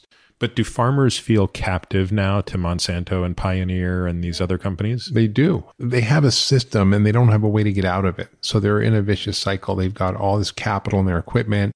They're stuck in this vicious cycle of growing the same crops and they have no way out. So we do need a bridge for these people, and we do need mechanisms through government and private equity and others to actually help fund the transition. I think, like I said, the UN said $300 billion, boom, we could solve the problem of climate change and give us 20 years more runway to solve the bigger issues. So it's a massive effort that could actually transform our quality of our food, the quality of our soils, save our water, increase biodiversity, which we'll talk about, and so many of our global problems, just starting at the seed. So back to biodiversity. So what that means is that we talk about extinction of species, but it's not just some frog in the Amazon. We've lost 90% of our edible plant species. Basically, 60% of our calories comes from corn and wheat and rice and soy, and mostly from 12 species. We've lost 90% of our edible plant species, half of all our livestock species. There's a lot of weird animals all over the place. And you travel to foreign countries, you see these weird cows and weird pigs and weird goats, and they all look different. And now they're all the same that we produce in this country. And we have lost 75% of our pollinator species, on which our agriculture depends, which Einstein said, if we lose bees from the face of the earth, humans have 4 years left to live, which may be true or not, but it's an existential threat. Butterflies, pollinators, all damaged also by these pesticides and chemicals that are indiscriminate in what they kill. They were basically nerve gases that were produced in the World War I and II that were factories retooled to produce agrochemicals. That's what the bombs were. How Timothy McVeigh bombed in Oklahoma, that building was through going to like a farm store and buying nitrogen fertilizer and turning it into a bomb. That's where it actually came from. So these chemicals that we use in the soil, the methods of farming destroy the ecosystems, both from all those, but also the biodiversity of the soil, the organisms of the soil that are so critical, the mycorrhizal fungi, the bacteria, the nematodes, the worms, all these different animals that live in the soil that are necessary to actually create food and to create sustainable agriculture. And so I think we're sort of asleep to the idea that we're sort of running out of soil, or running out of these biodiverse animals that are essential for our health and our survival. Coral reefs. With climate change, we're destroying all the coral reefs. And again, 500 billion people depend on these coral reefs for food. So how would one go about moving the needle on this? Well, I'm trying. So I wrote the book Food Fix, How to Save Our Health, Our Economy, Our Communities, and Our Planet one bite at a time, in order to lay out the problem and lay out the solutions. And they're multifaceted. They're what citizens can do, they're what can happen in business innovation, like I mentioned, come back and talking about an example around food waste. And they're what policymakers need to do. And there needs to be the political will, but it's really tough. So can we start at the bottom of that? And let me ask you another couple of questions. What does organic really mean when it comes to plant or meat? If a person says, okay, Mark, you've definitely convinced me that I want to be more mindful of what I'm buying. Let's just assume that this is a person who has the economic flexibility to make the food choices that might even increase their budget on groceries. So first of all, what does it mean when you go to the grocery store and you see 2 boxes of strawberries, one's organic, one's not? Well, organic is a certification that's delivered by the government that means no antibiotics, no pesticides, no herbicides, and has to be certified that it's clean of all of that. However, it doesn't certify the method of growing the food. So Michael Pollan, in his book Omnivore's Dilemma, talked about industrial organic. So if you have these massive monocrop lettuce fields, you're doing tillage, you're not doing cover crops, you're not doing crop rotations, you're also not super helping the soil. It's better than industrial farming, but it's not fully regenerative. Regenerative is a method of farming that actually includes organic, but goes beyond it. And there is now a regenerative organic certification, which you can look up and I talk about in my book. But the chemicals and the pesticides that we consume have an impact on our health. It's been estimated that pesticide exposure just in children is responsible for an average loss of 7 IQ points or 41 million IQ points in kids. So there's a lot of brain power that's killed. And not to mention, how many per kid? I think it's like 7 IQ points. There's literally millions of pounds of these pesticides and herbicides that are in our food supply and our water. And some plants have more than others. So I'm on the board of the Environmental Working Group, and they produce a really great guide called The Dirty Dozen and The Clean 15. So you can look at that list, and if you're having economic issues or whatever, you can say, well, strawberries are the worst thing I could buy if they're not organic. Whereas, banana or an avocado, maybe not a big deal if it's not organic. So you can look at that list and go, I'm going to save money by buying organic of the things that are the worst contaminated, and I can cheat on the other ones that are not. And as part of that, because in the case of bananas and avocado, you're eating what's inside and not outside, yeah. Whereas in the strawberry, it's like got this surface that you collect and aggregate. Right. Celery is terrible. Never have anything but organic celery, for example. In meat, besides not using hormones in the animals and not giving them antibiotics, is there anything else that comes in the distinction of organic meat? Again, it's not using the inputs that are chemical inputs that are on the corn that they have or the soy that they have. So that's good. But again, it doesn't mean that they couldn't be fed organic corn that's still grown in ways that are destroying the soil. So we really have to sort of think more nuanced about what that means. That's why regenerative is sort of organic plus, it's like a whole next level. How ubiquitous is that regenerative organic label? It's not. It's not even a label yet. There's just a proposal for a regenerative organic certification. And yet there are farms who are doing this, and there's ways to regulate it and measure it. And I think the government's going to be able to sort of put out field service workers to measure soil, to measure these things, to look at, is it regenerative? And places like Mariposa Ranch in California, you can buy half a cow with a bunch of friends, and it's $8 a pound, which for a 4-ounce serving is less than you'd pay for a McDonald's hamburger. So you can, with little ingenuity and effort, you can actually start to sort of find how to get these things. But it's the demand that's going to increase. And that's why, for example, General Mills and Danone and Nestle and Pepsi even are looking at how do we get our supply chain to be more regenerative? And how are we going to move that needle? It's kind of exciting to me. Is there anything else a consumer can do absent the types of bigger changes that you're pushing for and hoping for? I mean, I think being really focused on what you eat and where it comes from, buying at local farmers markets, joining a community-supported agriculture, looking for regenerative sources online, buying things together with friends. What are the resources people can use to find those things? Are these centralized in any way? Yeah, they're in my book. They're in my book, Food Fix, and they're on our website. What's the URL? foodfixbook.com. And there's a video in there of 5 steps to heal the planet and yourself. And there's an action guide that is good for citizens, businesses, governments, and so forth, so that it says, what can you do? And so, yes, you vote with your fork in all the ways I just mentioned. You can be active in your community. Maybe you should have a compost pile. We'll talk about that, but you can be active to sort of have community garden. My son, for his 5th birthday, it's like, okay, what do you want, Reese? He wanted a compost box. All right, there you go. You know how hard it was to find one? You couldn't go to Home Depot and get one. You couldn't go to the local garden store. Like, it took... Really? They have them on Amazon. You can buy them and have them shipped to you. I think ultimately, it sounds silly. I think ultimately we did that. But I think with kids, sometimes it's fun to take them to the place and get the thing. I was amazed how hard it was to get a big composter. You don't even need that. I just put a little fence, little kind of some 2x4s and built a little box, and you just throw it in my backyard and just throw it in there year after year. And I've got like tons of feet of this dark, rich soil, like a humus that goes on the garden, and it's great. If you want to be politically active, you can go in your municipality and say to your local government, say, look, let's have a composting law. Let's make it mandatory, like San Francisco did. You can't go and throw your garbage in San Francisco anymore. And for example, I just don't know if I want to do anything San Francisco's doing. I got to be honest with you. Well, whatever. But I mean, France, if you have mandatory composting there, and if you don't, you get a fine or you go to jail. In Massachusetts, they passed a law that if you make a ton of organic waste every week, you can't throw it out in the landfill. And they actually created innovation there. There's people coming up, like dairy farmers are making less money, struggling. This dairy farmer creates these anaerobic digesters, which gets food waste. They get about 100 tons of food waste every week in this one farm from like Whole Foods and other grocery stores. They put in their manure from the animals. It basically combusts. And this digester produces electricity for 1,500 homes and makes the farmer an extra $100,000 a year.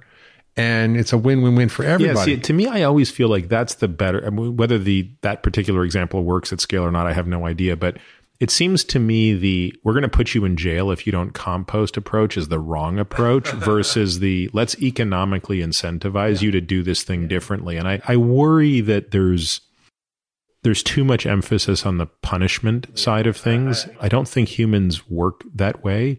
And it's also a slippery slope because the government doesn't exactly have a track record of great competence. Yeah. So for everything that they do right, they're probably doing 3 things wrong. Mm-hmm.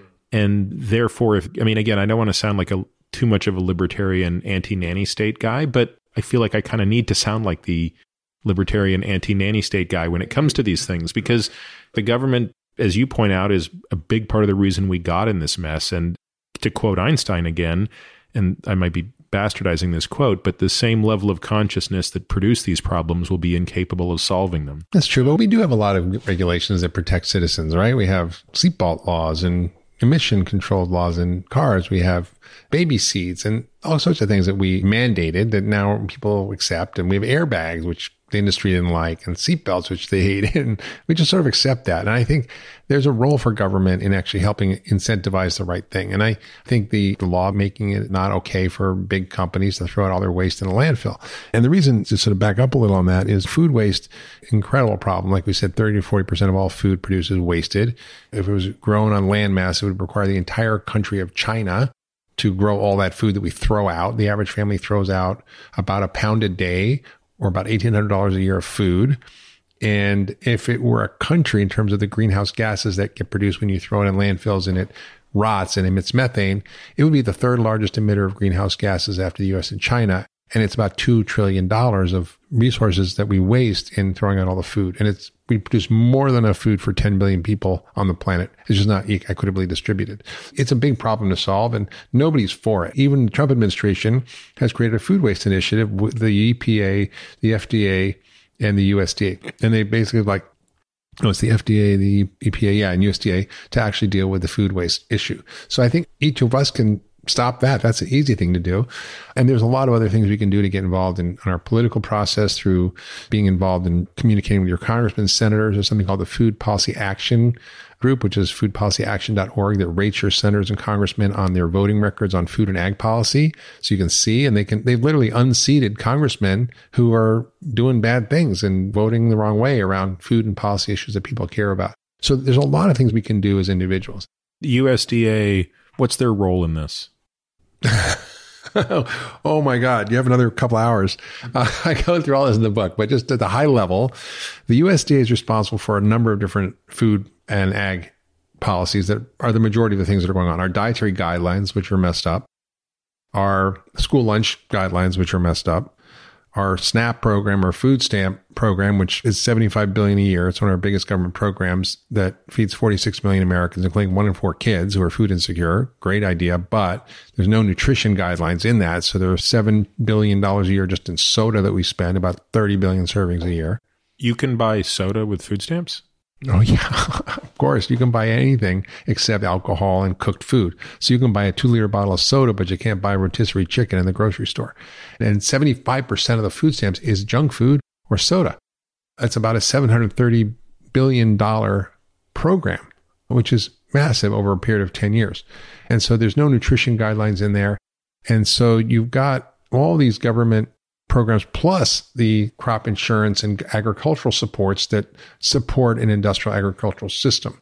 And those are harmful in the sense that if you have a big soy and corn farm and you want to grow a whole bunch of veggies, you can't, even if you want to, because you will get penalized and not get your crop insurance. So farmers are disincentivized from growing fruits and vegetables. And the government tells us on the one hand to eat half of our plate as fruits and vegetables, but less than 0.5% of industrial supports, of agricultural supports from the government are for fruits and vegetables. So it's like, basically, if we were eating what the government actually funded in agricultural supports, we'd be having a giant corn fritter deep fried in soybean oil, and it's like, that's not exactly what we should be eating. That's a very powerful image, Mark, is that not that necessarily the USDA's recommendations on nutrition are correct, but even if you took that as an aspiration, it's interesting to note that the funding doesn't align with that. So how does the USDA respond to that? Especially because it's not a subtle, they're not off by a little bit. They're off by an order of magnitude. A quarter, less than 0.5% versus 50%. So what is their response to that? I don't know. I think it's just the right hand's not talking to the left hand. And so there's all these disparate policies. I was working with Tim Ryan and my friend Dariush Mazafarian from Harvard Tufts to get an analysis by the Government Accountability Office to look at what our disparate policies were doing to our public health and to our economic health as a nation, because they're all cross purposes. We say, don't drink soda, eat healthy diet, so forth, with dietary guidelines, but then we pay for $75 billion a year in junk food for the poor. How does that make sense? And so I think we have all these government agencies, which the FDA that has confusing food labels, or that allows antibiotics in our animal feed, or that allows substances that are banned in other countries that are toxic to be in our food supply, like azodicarbonamide, which is basically a softener for flour products for bread.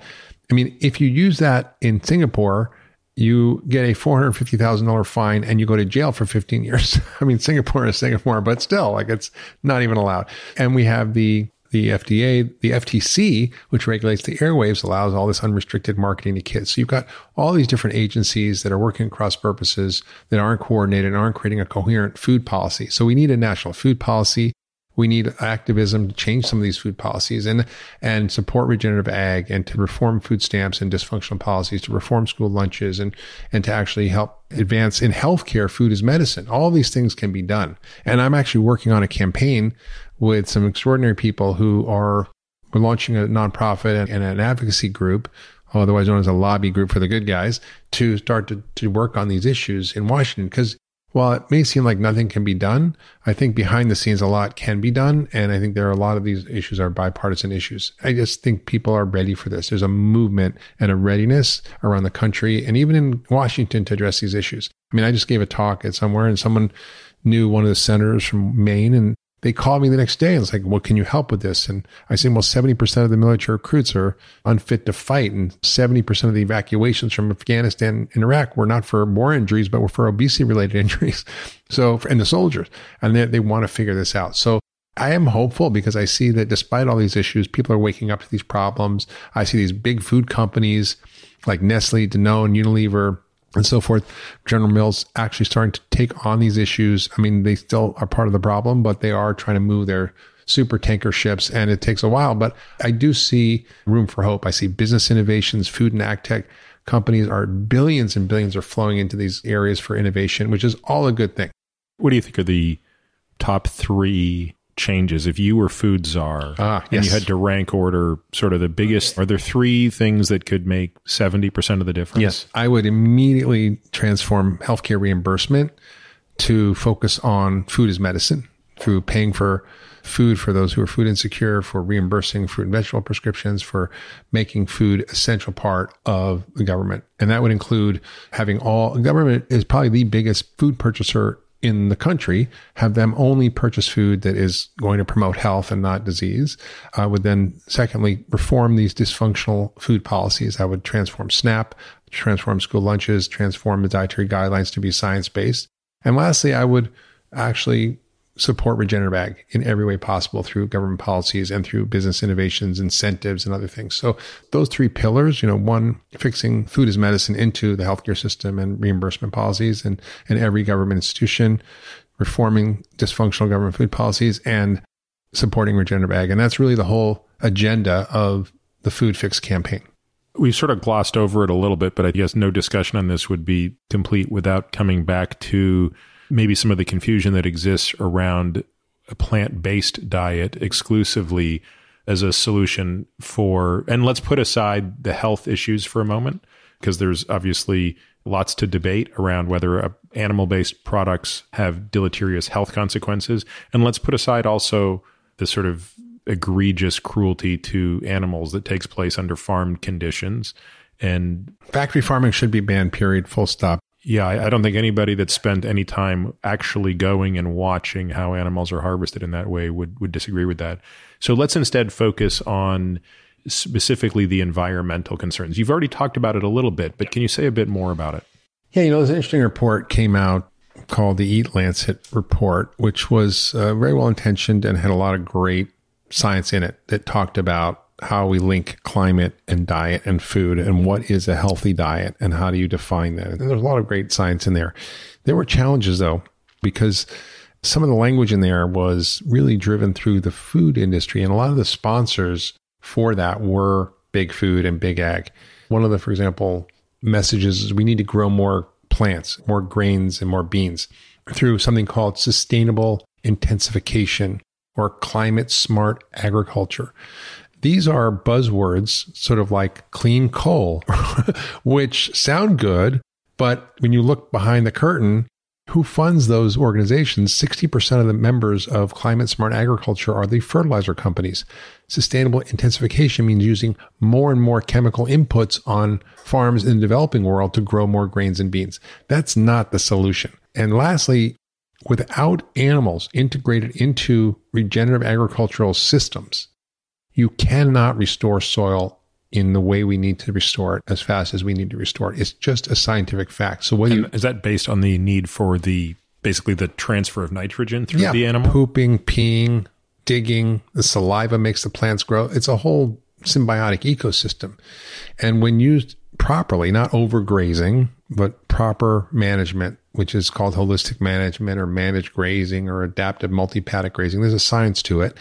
You can dramatically increase soil. So it takes I think 1,000 years to get 3 centimeters of soil naturally. Gabe Brown in North Dakota got 29 inches of soil just through these methods that are sort of supercharged methods. They're like sort of agriculture 2.0. It's not about going back to old ways. It's about inventing new ways, using all the science to actually grow soil. Because through human history, we were destructive. We would grow food on land, and we would deplete the land, and we'd move to the next plot of land. Problem is now we're running out of land. There's no more place to go. So I think we absolutely need to actually scale this regenerative agriculture model in order to solve all these global issues. Can regenerative ag be superimposed on fallow land? Yeah, then people are basically taking degraded land, which is almost desert, and turning it back into lush fields and lush agriculture practices. So when those people say we have to be vegan to save the planet, it's actually not accurate. Whether you eat meat or not is a personal choice, a moral choice. If you think it's a health choice, fine.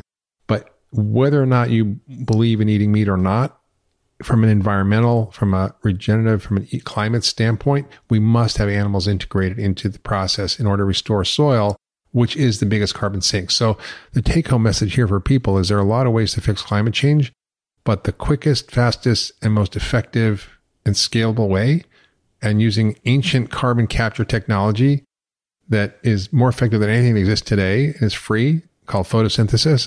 It's basically sun and carbon dioxide in the air. We can solve a lot of the global issues that we have. So Mark, how are you spending your time today? You wear a ton of hats. Yeah. You're involved in the education of functional medicine at the Cleveland Clinic. You commute there and back from your home in New York. You're obviously very involved in this initiative. What does the pie graph look like of how you allocate your time? Well, I'm always doing the same thing in my mind. I'm trying to end the needless suffering through the power of functional medicine, systems thinking, and sort of restoring communities and behavioral change through that. And this is just part of that story. Like I said, there's so much suffering that's unnecessary, whether it's chronic disease or poverty or mental illness or kids struggling with learning in schools or violence. These are all needless suffering. If we have the solutions, then we need to focus on them. And as I began at the beginning, talk about, as I sort of went down the rabbit hole of why are my patients sick, I came to this bigger conclusion that unless we deal with the systems issues, unless we go upstream, we're just going to be treading water or bailing a sinking boat. And the acceleration of these problems is so big that I feel like I'm focusing more and more on these bigger issues in order to solve them. So yes, I write books, and I feel like this is my last one for a while, but I like to write books and teach and speak and do all these things, have clinics. But at the end of the day, this is an existential threat. And once you've seen it, you can't unsee it. I just was researching the book for the last 2.5 years. I just sort of was shocked by a lot of things that I learned that are not really common knowledge, even with really educated people. If I go in a room of highly educated people and say, what's the number one source of climate change? They're not going to say food. But when you actually unpack it, that's the biggest threat. Well, Mark, thank you very much for making the time today. And more importantly, of course, for doing this work and bringing it to our attention. This is an area that I have become increasingly interested in, and my views are kind of constantly evolving. I think there was a day when I didn't question the health of GMO.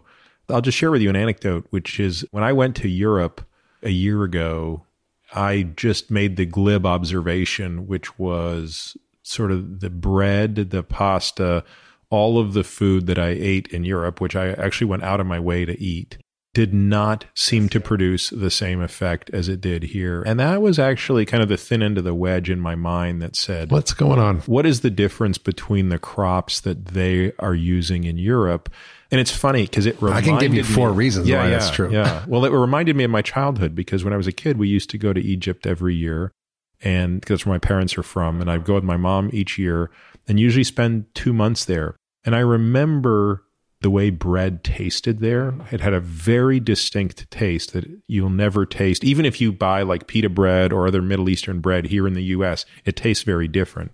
And I remember sort of having those neurons tickled again when I was in Europe, going out of my way. Because most of the previous times I'd gone to Europe, I kind of don't eat that sort of stuff. But on this trip, I was like, hey, when in Rome, right?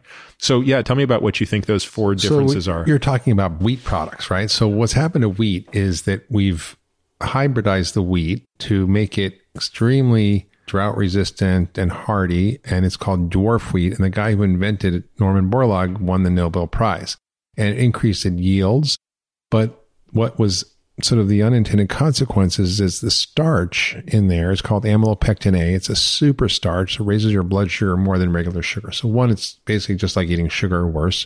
Two, when they breed plants, it's not like humans. You get 23 pairs of chromosomes, one from your mom, one from your dad, 46 chromosomes. In plants, it's 46 plus 46, so it's like 92. And so there's extra proteins that are formed. And there are many more gliadin proteins, which are inflammatory and more active in terms of causing disruptions in the gut. So they're more likely to cause leaky gut, inflammation. The third thing is they spray wheat, even though it's not a GMO food plant, they spray it with glyphosate at harvest. Why? Because it defoliates the plants. It gets rid of all the sort of leaves and stuff, so it makes it easier to harvest. So right at harvest, they spray this with glyphosate. And your Cheerios have more glyphosate than vitamin A and vitamin D that are added in there per amount of weight. So even if you buy organic wheat? Organic wheat, no. Organic wheat could still be the dwarf wheat. Yep. And then lastly, this is interesting, actually maybe 5 reasons, but second to last, the calcium propionate, which is a preservative, is added to the wheat in this country, and it's known to cause toxic neurological effects, behavioral hyperactivity, and it has been linked to autism. In fact, when you give babies breast milk, it increases butyrate, which is a powerful short-chain fat in the gut that makes your gut healthy. When you have formula, it causes high propionate levels, which can cause neurotoxic effects. And in animal models, has caused autism if you put propionate in rats' brains. And then lastly, in Europe, they have different methods of making the bread. Here, it's like quick. They want it to leaven and rise in a couple of hours.